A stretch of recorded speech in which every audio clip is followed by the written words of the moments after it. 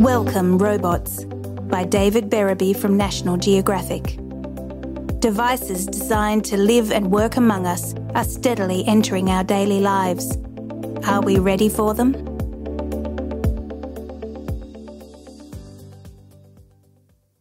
If you're like most people, you've probably never met a robot, but you will. I met one on a windy US prairie in January 2020 in the company of a rail-thin 31-year-old named Noah Reddy Campbell. To the south, wind turbines stretched to the horizon. In front of me was a hole that would become the foundation for another one.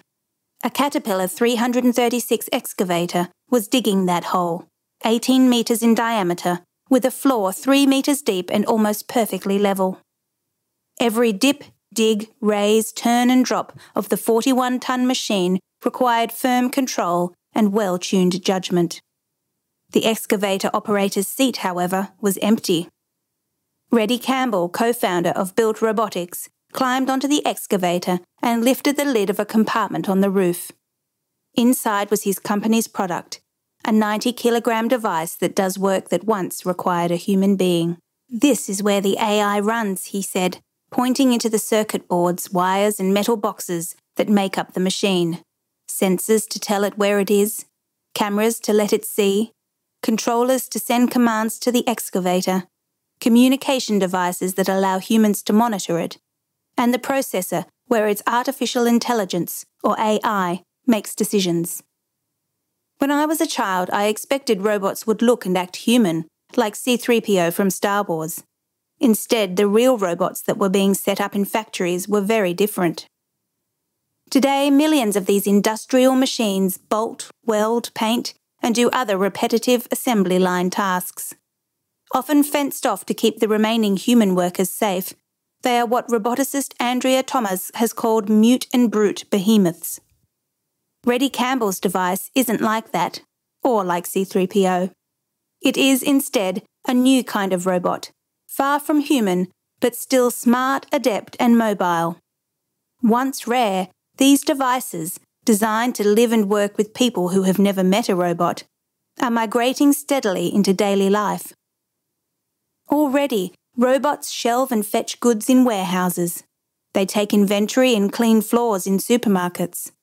They cut lettuce and pick apples. They help children with autism socialise, and stroke patients regain the use of their limbs. And that was before the COVID-19 pandemic. Suddenly, replacing people with robots looks medically wise, if not essential. Robots now deliver food in Britain, tote supplies in a US hospital, disinfect patients' rooms in China and Europe, and wander parks in Singapore, nagging pedestrians to maintain social distancing. Last year, in the middle of a global economic collapse, the robot makers I'd first contacted in 2019 said they were getting more, not fewer, inquiries from potential customers. The pandemic has made more people realise that automation is going to be a part of work, Reddy Campbell told me last May. Even before the COVID crisis, technological trends were accelerating the creation of robots. Mechanical parts got lighter, cheaper and sturdier. Electronics packed more computing power into smaller packages. Better digital communications let engineers connect hundreds of robots, letting them share a collective intelligence, like a beehive's. "We've gotten used to having machine intelligence that we can carry around with us," said Professor Manuela Veloso, an AI roboticist. She held up her smartphone. "Now we're going to have to get used to intelligence that has a body and moves around without us." Outside her university office, her team's cobots, collaborative robots, roam the corridors, guiding visitors and delivering paperwork. They look like iPads on wheeled display stands. When you start accepting robots around you, like a third species along with pets and humans, you want to relate to them, Professor Veloso said. "We're all just going to have to figure out how." Vidal Perez likes his new co-worker. For 7 years, working for Taylor's Farms in California, US, the 34-year-old would bend at the waist and, using a large knife, slice off a head of lettuce, shear off imperfect leaves, and toss it into a bin. Since 2016, though, a robot has done the slicing. It's an 8.5-metre long, tractor-like harvester that moves down the rows and cuts off a lettuce head every time its sensor detects one. A conveyor belt carries the cut lettuce up to the harvester's platform, where about 20 workers sort it into bins. I met Perez as he took a break from working a 9-hectare field of lettuce. "This is better, because you get a lot more tired cutting lettuce with a knife than with this machine," he said. Riding on the robot, he rotates bins on the conveyor belt. "Not all the workers prefer the new system," he said. "Some people want to stay with what they know, and some get bored with standing on the machine. We're going through a generational change in agriculture," Taylor Farms President Mark Borman told me. As older workers leave, younger people aren't choosing to fill the backbreaking jobs. Restrictions on cross-border migration haven't helped either. "We're growing, our workforce is shrinking, so robots present an opportunity that's good for both of us," Borman said. It was a refrain I heard from employers in farming and construction, manufacturing and healthcare. We're giving tasks to robots because we can't find people to do them. At the wind farm site, executives from the Mortensen Company, a construction firm that hired Built Robotics robots, told me about a dire shortage of skilled workers. Operators will say things like, "Oh hey, here come the job killers," said Derek Smith, innovation manager for Mortensen.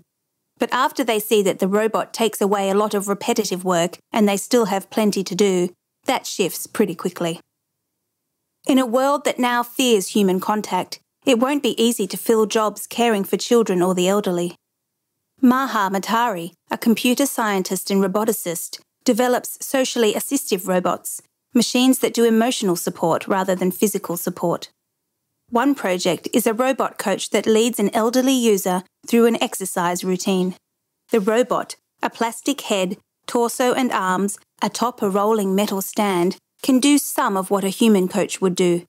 For example, saying, "Bend your left forearm inwards a little during exercise," or "Nice job" afterwards. We walked around Matari's lab, a warren of people in cubicles working on the technologies that might let a robot help keep the conversation going in a support group, for example, or respond in an empathetic way. I asked Matari if people ever got creeped out at the thought of a machine watching over Grandad. "The people who take care of other people in this country are underpaid and underappreciated," she said. "Until that changes, using robots is what we'll have to do." Economists disagree about how much and how soon robots will affect future jobs, but many experts do agree that some workers will have a hard time adapting to robots. The evidence is fairly clear that we have many fewer blue-collar production jobs, assembly jobs in industries that are adopting robots, said Professor Darren Akemoglu, who has studied the effects of robots and other automation. That doesn't mean that future technology cannot create jobs, but the notion that we're going to adopt automation technologies left, right and centre and also create lots of jobs is a purposefully misleading and incorrect fantasy. Many people fear robots won't take over just grunt work, but the whole job, or at least the parts of it that are challenging, honourable and well paid. People also fear robots will make work more stressful, perhaps even more dangerous. Beth Gutelius, an urban planner and economist who has researched the warehouse industry, told me about one warehouse she visited after it introduced robots.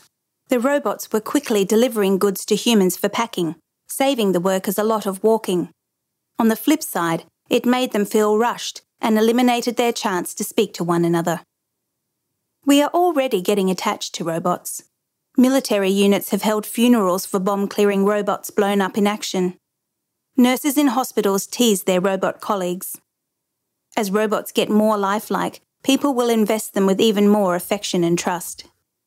Adapting to them must start with realistic expectations, experts told me. Robots can be programmed or trained to do a well-defined task, dig a foundation, harvest lettuce, but none can equal the human mind's ability to do a lot of different tasks, especially unexpected ones. None has yet mastered common sense. Today's robots can't match human hands either, said Chico Marks, a manufacturing engineering manager at a Subaru car plant. The plant, like all car makers, has used standard industrial robots for decades. Marks showed me a group of wires that would snake through a future car's rear door.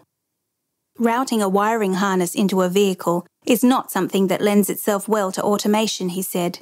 It requires a human brain and tactile feedback to know it's in the right place and connected. Robot legs aren't any better. In 1996, Professor Veloso was part of a challenge to create robots that would play soccer better than humans by 2050. No one still expects it to happen anytime soon.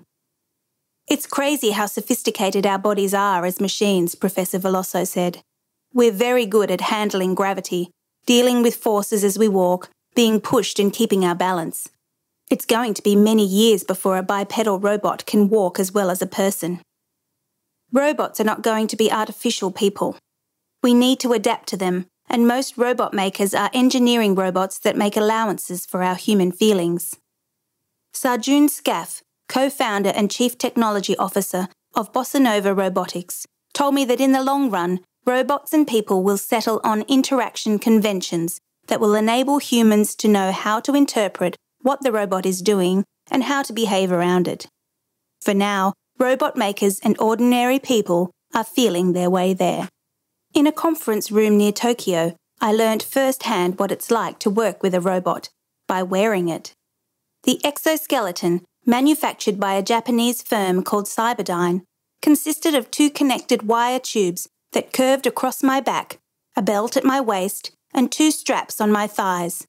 I bent at the waist to lift an 18-kilogram container, which should have hurt my lower back.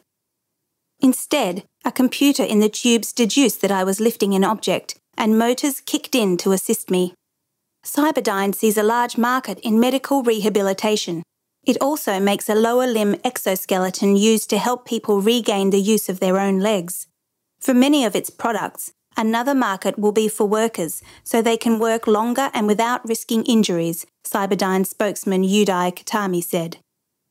Though construction sites will always need human adaptability and ingenuity for some tasks, with robots we see an opportunity to standardise practices and create efficiencies for the tasks where robots are appropriate, said Gaurav Kikani, Built Robotics Vice President for Strategy, Operations and Finance. When determining whose preferences ought to prevail, technology itself has no answers. However advanced, there's one task robots won't help us solve: deciding how, when, and where to use them.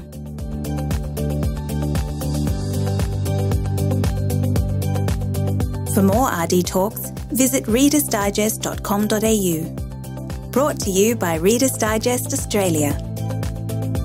Narration by Zoe Mernier. Sound production by Ricky Price.